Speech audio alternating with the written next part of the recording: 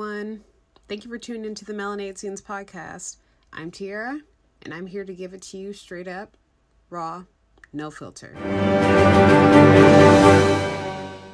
Welcome to today's Melanated discussion. As a part of the Melanated Professional series, we will be talking with Daisha to learn about her career, how she got there, and how you too can be a powerful melanated professional like her.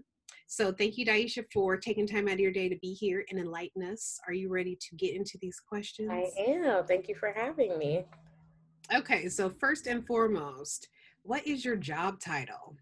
Okay, so my job title on paper is Program Specialist, Intern Programs at Google. And so really what that means is a program manager. And so my role is sort of a blend of people ops and sort of core HR work with a lot of program design, evaluation, and sort of being strategic about what we produce as far as experience for the interns we have. Okay, so how did you get into this career field? Like, do you have to have a degree? Is a degree required, or have you seen some people who don't have a degree but somehow made it into this career field? And if you do require a degree, what did you study in school? Okay. So as far as like the actual requirements, there isn't a degree requirement for my role. But I will also say I haven't interacted with anyone in my role who does not have a bachelor's degree at least. So there's that. In terms of what I studied in school, I have a bachelor's in economics, and I went on to start a master's in HR management. And I've done some certifications and a few other things. I'm currently doing an advanced DEI certification through Cornell. What's DEI? Yeah, diversity, equity, and inclusion. So Okay. It's been an exciting program. I have 2 more classes in the next few weeks. So yeah, exciting. That's what's up. Yeah. Nice. So after college, Daisha, was it easy to get into like this career field or get a job within this field, or did it take a little while? Like, what does that look like? So if somebody was watching this, they're like, okay, I like what she's talking about. I think I want to do that. What should they plan on after they get out of college? Like what type of job they maybe need in order to lead into your field? Or is it just something you can go directly into? Because I know for me, no, that was not the case. I had to do something else in order to get where I am now, like basically like earn your stripes basically before someone gave me a chance to do what I'm doing now. Yeah. So I think it really kind of started while I was still in college. I was sort of like, oh, I'm a social justice warrior. Like, I want to change the world. Like, I had very like rosy colored glasses in the sense that I felt like I'm in this position to create all of this change, which like, that was true. Like, I was powerful. I was a change maker. But I didn't necessarily like understand the complexities of like the systems that I was navigating yet. So while I was in college, I was doing like a lot of work with nonprofits. I had worked with like tutoring youth. I had done SAT prep for young people, all of it sort of focusing on like youth of color, low income youth, queer youth, any youth that were marginalized. And I had done, all of this organizing on campus. I was a part of our Black Women's Collective and did some work there. So moving away from that, once I graduated, I sort of said, okay, I know I want to go into the nonprofit space because I feel like I'll have the ability to make a lot of impact. And, realistically, even though I had a degree in economics at that point, I didn't understand how capitalism impacts the nonprofit world. And so I was sort of on this, like, we're going to do all of this good. And in reality, it's sort of like a series of exchanges in the nonprofit space. So it's like, sure, you could do all this good, but what does it mean when you apply for a grant? You have to agree to certain stipulations of your programming, right? And getting funding for that. But so I worked in nonprofits for a long time. I'd say like 4 years. before I switched over to a different type of nonprofit, which was in healthcare, and I had sort of a pure HR representative role there. It was nonprofit healthcare, but it wasn't like a service-based or youth service-based organization. It's a little bit different, but definitely through all of those roles, I was like designing programs, evaluating them, developing partnerships with, you know, for-profit companies, different organizations, recruiting volunteers, that sort of thing. So yeah. Okay. So, what type of jobs should someone be looking for, applying for? Like, what are some like keywords Yeah. that someone might look for if they're going to apply for such a role? Because I know a lot of jobs will say they're one thing and then you be doing something completely different within the job role. So, what should somebody be looking for? Keywords on a posting, a job posting. Yeah. I would say some keywords would be like program coordinator, program assistant, program associate, or switch out programs for projects. Um, Sometimes they're used interchangeably. And depending on the organization, the scale of the work is different, and that may impact whether they say program or project. But those would be the roles that I would look at sort of right out of college. But also, I would say one of the things that I probably could have done differently when I graduated, I didn't really, I wasn't looking toward aspirational goals. I was sort of like, let me get in where I fit in and do all Yeah. this time and do all this work. When in reality, I saw my peers who, I went to women's college, so I had peers who were white women mostly, who sort of went into these program manager roles, these Right. associate roles at large companies right out of college. And I just, I probably because of a lack of mentorship, sponsorship, or just having the right connections within my field, I just didn't see my own ability to like launch straight into that right Right. after college. But it's possible. Yeah. I hear you. The mentorship and sponsorship, or just straight up nepotism, which they might have, Right. where somebody will give them a job and just Right. let them figure it out. Whereas us, it's like, no, let me make sure I know how to do this, make sure I know how to do that. Like, make sure you're perfect at everything before you feel comfortable saying, yes, I'm going to go apply for this role or try to do this role or whatever. Yeah. It's Yeah. crazy. It makes a huge difference. And it makes a huge difference in your pockets too, Absolutely. when you start in a certain place versus just being to jump right into something in corporate America, like a lot Yeah. of white people get to do.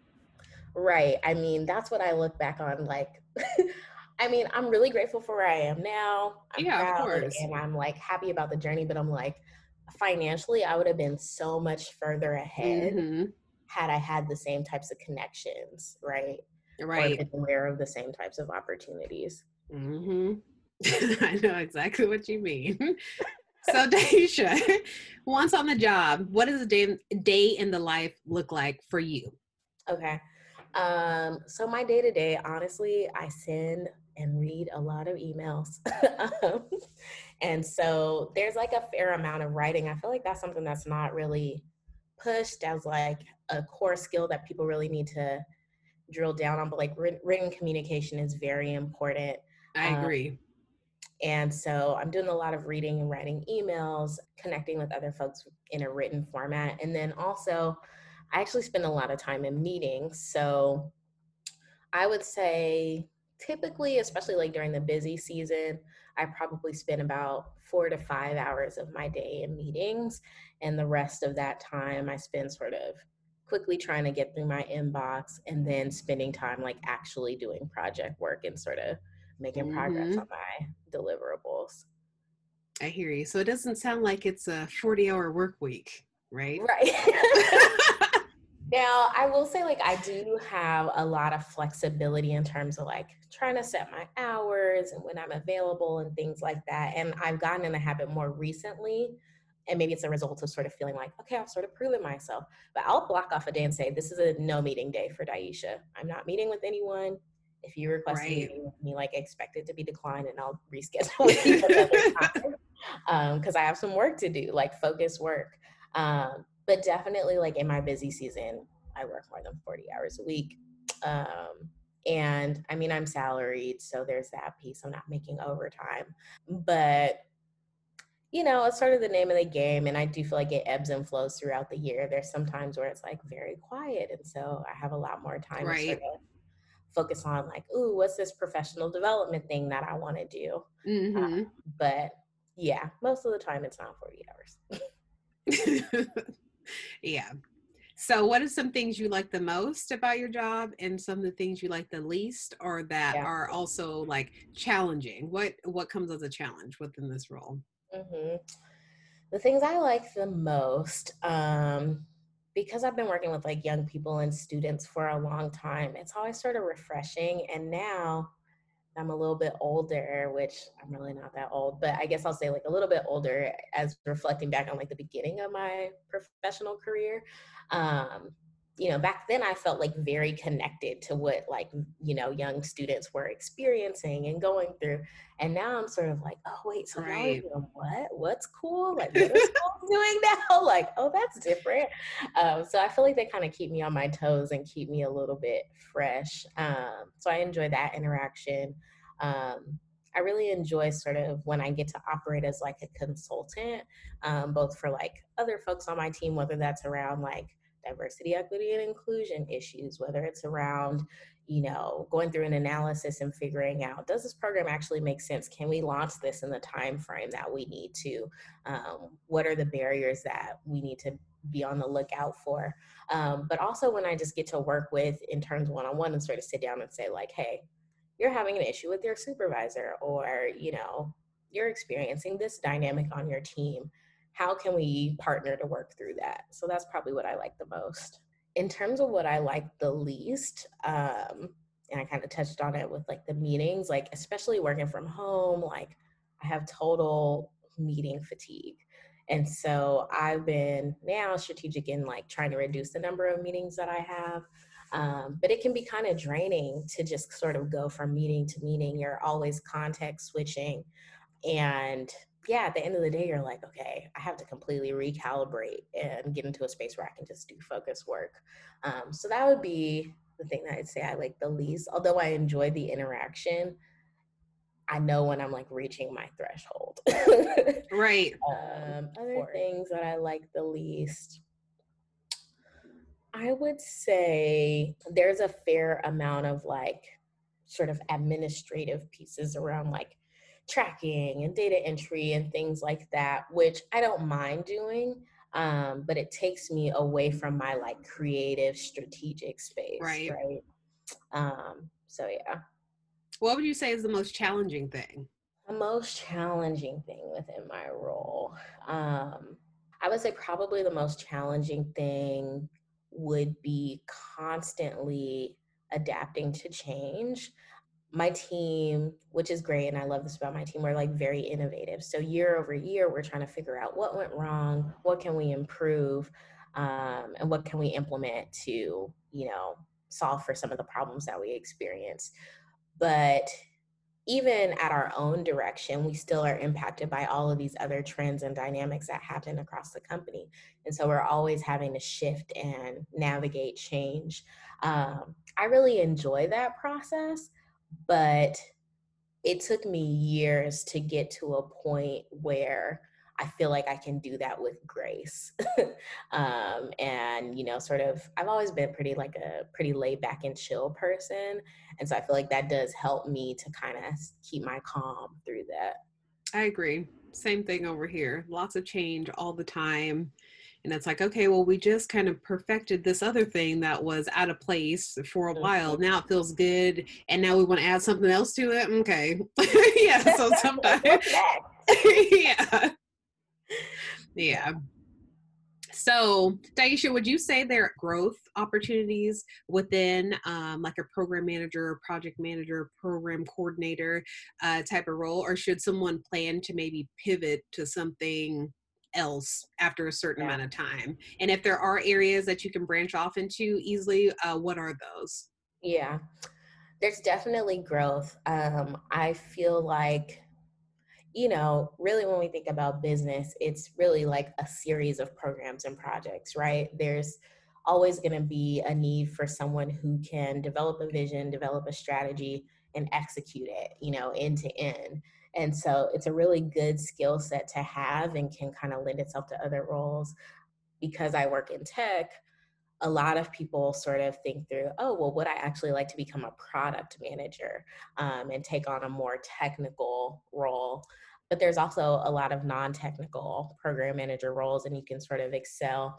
What I would say is, like, in terms of growth and progression, the more you grow, the more influence you have, the more scope you're responsible for. And so it could look like, me being, having a little bit of influence over like my directors, right? To in several years, maybe I have a lot of influence over someone who's a VP or an SVP, right? And becoming that sort of like trusted advisor to folks who are in these leadership roles. Yeah. I always wonder if it's similar or if it differs when you go from tech company to tech company. And because there's so many like different types of program managers or project managers, I always wonder like, do other companies program manager mean something different than the company that I'm at, or yeah, how that works. Yeah, and there's even differences like within the company depending on which segment you're in. So we have folks who work Mm-hmm. in tech, we have folks who work in the business side of things, and then we have folks who work in our what we call like G&A, sort of our general and administrative employees. And there's program managers across all three of those segments. Right. But it can look very different depending on what exactly you work on. Right. So would you say it was difficult getting into this field and like as a melanated woman specifically? And what are some challenges you face that had nothing to do with like your intellect or your ability to do the job and everything to do with you being a woman and a woman of color Yeah. or both? Yeah. I would say early on in my career, I leaned very heavily into like my personal experience enables me to, understand the dynamics of like these marginalized youth, some of what they're experiencing, and design for that. And think through how we can improve their experiences in educational contexts or professional contexts. Because I grew up low income, because I'm a Black woman. I also grew up in a large city. I'm from LA. I was sort of really leaning into like, hey, I have a lot of lived experience that translates, and you need my voice at the table and in this space. So I would say, like, initially, that's sort of what got me my seat at the table at some of the organizations I worked in. Um, I would say now I have that experience, but I've also been able to like work with folks from a lot of different backgrounds and experiences and deepen my understanding of other experiences, right? And I think that's enabled me to be someone who's like empathetic and a great listener. And that is sort of like hearing that client or user voice, right? And that perspective, and then being able to translate and sort of design for that. But in terms of the challenges, I would say it's that sort of like lived experience piece is almost like a double-edged sword, because on one hand, it's like, yes, we need this experience. We need to hear that voice. We need to hear from someone who's experienced these things. On the other hand, how do you avoid being tokenized, right? And further marginalized for that experience. Right. I had experiences where it was like working in a nonprofit where it's like, oh, we need someone to go and speak at this event where there's potential donors or there's potential volunteers or potential partner organizations. Okay, well, who do we want to send? Well, even though the organization may have been snowcapped, meaning like there's white folks and leadership, although it was purposed to serve like these folks of color, they would sort of say, oh, well, we could get Daisha to go, or we could get this Black man to go, right? And so you're sort of made to be the voice, but sometimes without the power and the influence and really the Right. check, right? That Right. comes along with like being the voice or being representative. So I would say that's definitely a challenge that I faced. Another one I would say is that funnily, like, to just like bring some humor to it, it's like we talk about like, oh, black don't crack all the time, right? Like, and so I think I am a young woman, but I also look young. I feel like in the past few years, I feel like I'm starting to like look a little bit more grown, so to speak. But definitely like in the first few years of my career, I was constantly like being undermined and questioned and sort of having my perspective or my recommendations invalidated based Right. on what they would code as like, oh, lack of experience. But really it was Mm-hmm. around my age, right? And so I definitely had to navigate that, which was challenging. How That, did you navigate it? Like, how did you shut yeah. down those situations or prove them wrong, basically? Yeah, we kind of touched on this earlier when you were saying, like, just because I'm in this position and I'm young doesn't, and I'm like, in a position where I'm performing well or excelling, I want to progress and grow at the rate that my performance says I should, not at the rate that you think I should based on my age or how long it took you to do something, right? Exactly. Like, Mm-hmm. it took you 5 years. I don't think it's gonna take me that long, but Exactly. so I think that was a piece of it. Like, first off, just recognizing that people were sort of putting their own journey onto me as like, no, you have to go through these checkpoints and these benchmarks before you get X. But I think what I've done to sort of navigate that in some ways really has been a big lesson is like always be open to opportunities, always be open to switching it up, whether that's like your full-time role or a side hustle, whatever it is. But I feel like in a lot of these corporate contexts, that's really the way that you establish value, is to say, well, the market says I command X, right? And these people are reaching out to me because of that. They're interested in my expertise and my work. So that's one way. I think the other thing has been to try to be on point as much as possible, um, which, for a lot of high performing women of color, like that's not hard to do. But I would say, even in the moments where like maybe I'm not completely certain, I don't have like a fully baked answer, or I haven't done all of the research yet, confidence really makes the difference, right? And even being able to confidently say when someone asks you something or tries to question you, and maybe you don't know the answer on the spot, saying like, well, you know what? I can do some additional research on that and get back to you with a more fully formed answer. Or, Right. and then following up and making sure they know, like, oh, okay, she did follow up. She does have this information, can be helpful. I Also, agree. I want to add something to the first one that you yeah, said, though, like not limiting your opportunities. Like yeah, women, a lot of the times feel bad about like leaving a team and moving on and doing so. yeah, Don't feel bad. You need to think about a job the same way a man does. If you don't think a man will care about or be sad to leave his team because you know that, well, you've been with them for a long time, you invested a lot of time. Okay, but if another opportunity comes your way and it's a better one, you do what's best for you, not what's best for right. that team, because in a second They somebody will, else on that team will leave to make something better for them. yeah. So yes, And you have like, what is your options. value? Like, you know, you got to figure out, like, are these people signaling to me that they really understand my value for real?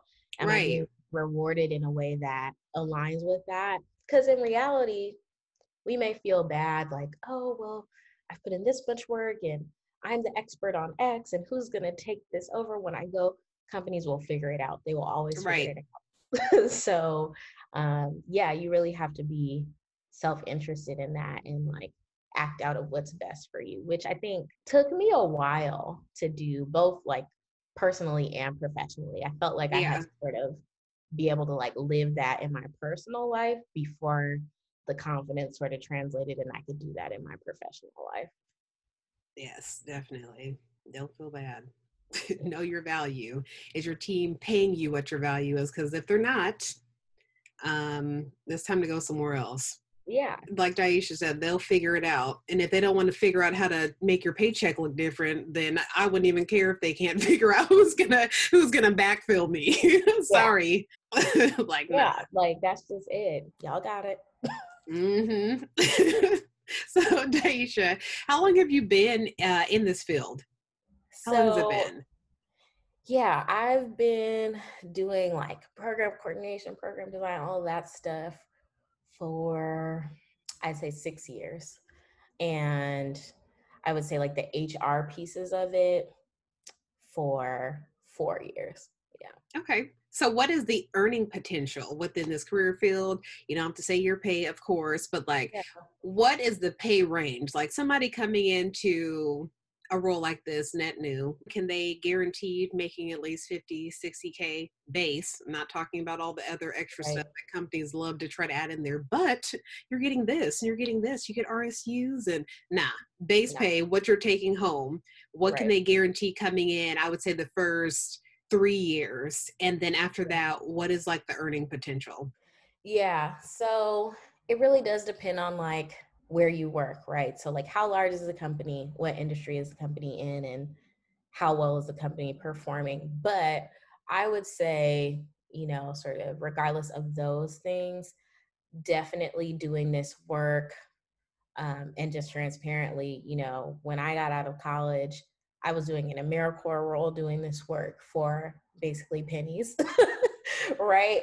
And I didn't realize, like, oh, I have the potential to, once I got into a nonprofit where I was doing it full time and actually had a salary, I Mm-hmm. started out making $40,000 a year doing that. Then got a promotion, increased to $45,000 a year. And so that was pretty early on in my career. Now, where I am, like, definitely there's potential to be on the end of somewhere around $80,000 to, around like 100, I'd say like 115, $125,000 Right, a year, depending on what kind of company it is. right. Yeah.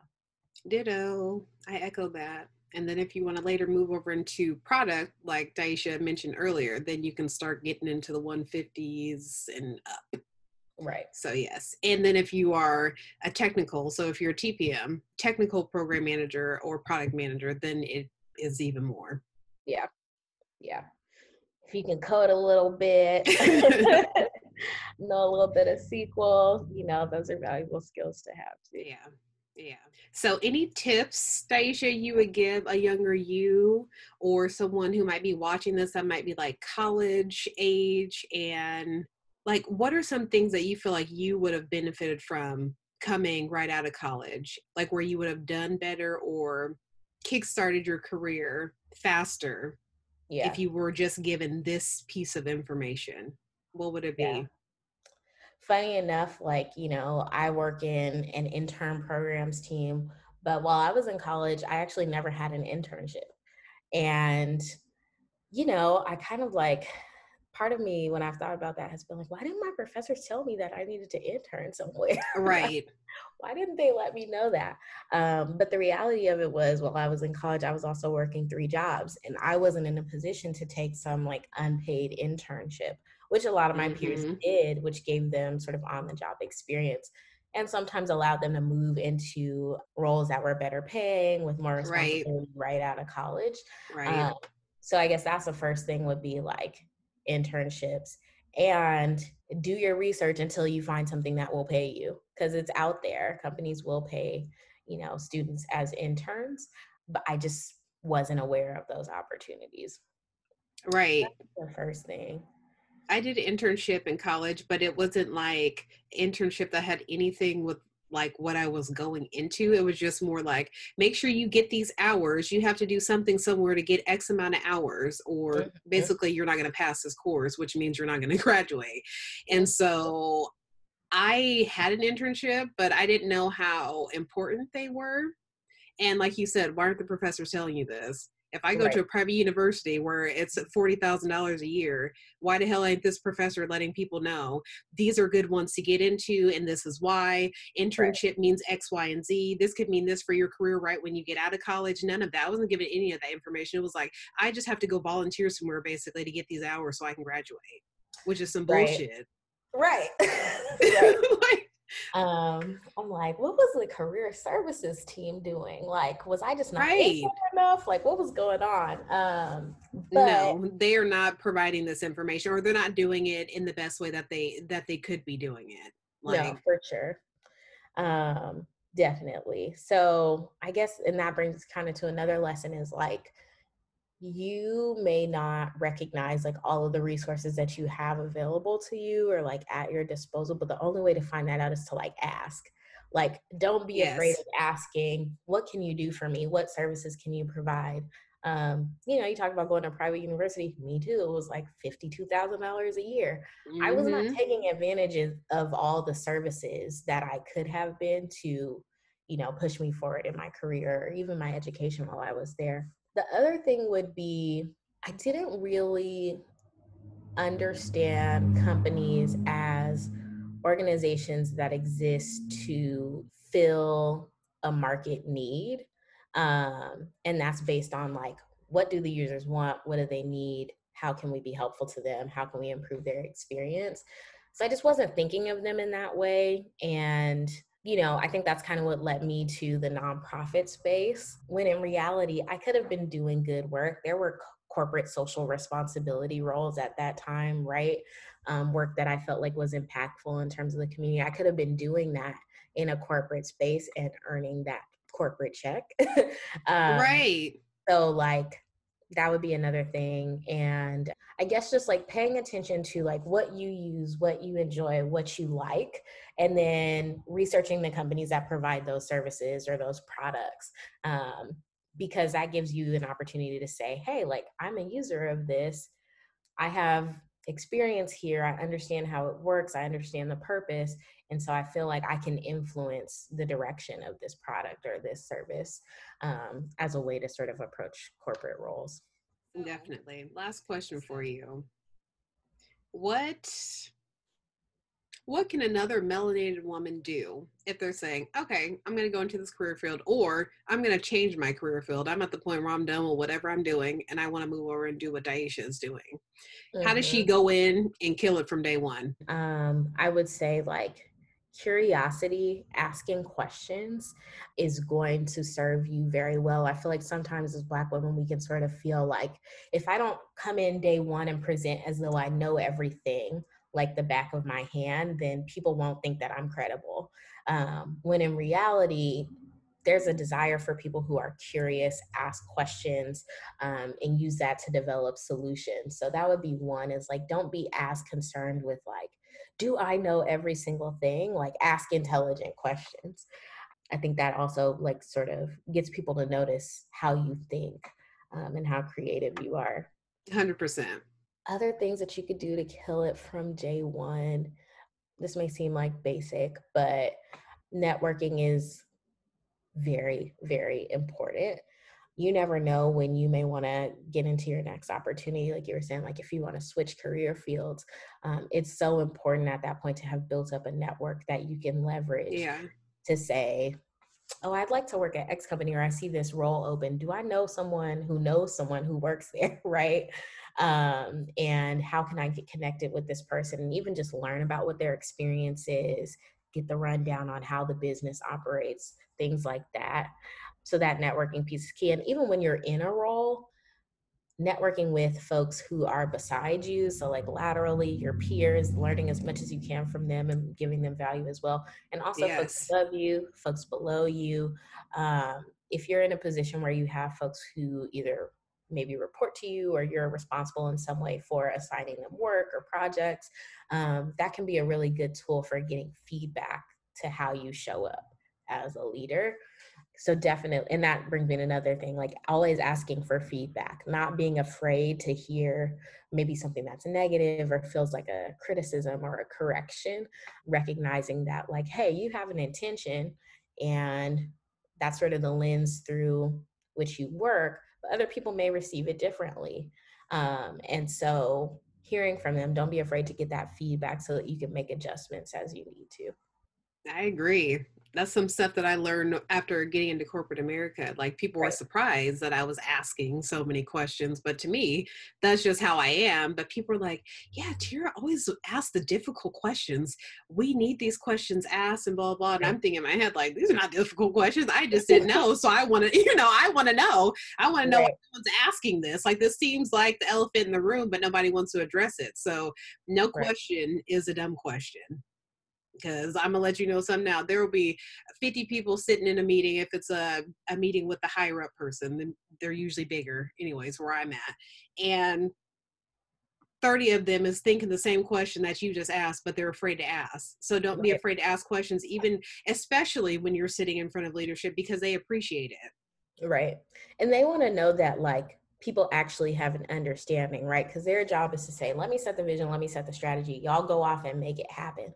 If you don't understand what they're talking about, how can you right in the way that they expect you to? So like getting that clarity, I think, leaders appreciate that, like you said. Exactly. And then when you sit in your QBRs, your quarterly business reviews or monthly, and then they come back with the same thing like, oh, well, I thought we addressed this, or you guys said that you had it. Now you're sitting here in front of leadership looking like a person who's incompetent because you failed to ask a question, a very easy question that could have solved a bunch of problems that you've been working toward over the last quarter or last month that you thought you knew what he meant and you had no idea what they meant. Yeah. Right. Mm-hmm. Yeah. So, Taisha, before we close it off, I've been putting these at the end of all of these professional series because I was looking up stuff to find out about like careers, choosing a career. And she was saying that people should always ask themselves these 3 questions before going into a career. And if you can answer them, then you will know whether or not that's something you need to do. They were also talking about how a lot of people just choose a career, but they don't actually think about the talents they innately have, like just, and they're not utilizing them in a way where they can bring them money. And so she said that you need to ask yourself, what are you good at? What do people tell me I'm good at? And what's holding me back? And if you can answer those 3 questions, then you can jump into anything and basically kill it. I love and that. I think question number 2 is the best out of all of them. What do people tell me I'm good at? Because I never really looked at what did people tell me I'm good at. I was just like, okay, I'm going to pick this as a degree because I heard of people doing this. I'm kind of interested in it. There we go. Yeah. But never really considered what am I already good at? If you can do something you're already good at and it doesn't seem like work, I feel like you should do it. I'd rather be doing something I care about. I'd rather be doing something that I feel like is impactful. Right. And I feel like when impact goes away, that's when I'm like, no, I'm not even trying to be here. I don't want to work here. I don't want to do this. 100%. Or it's time to switch it up. 100%. Yeah. If you see that falling by the wayside, that's your flag. Like, all right, let me start thinking about something else. Let me figure out another plan. Well, everyone, Daisha told you how to kill it from day one. You have no excuses if you're trying to do what she's doing. It is possible. She's gone through her own trials and tribulations getting to where she is now, and she did it. So you can as well. Thank you for your time, Daisha. Thank you. Appreciate it. Of course. Hey, you. Thanks for tuning in to the Melanated Scenes podcast. Hope you enjoyed this episode as much as I did. In the meantime, hit that subscribe button, and I'll catch you on the next one.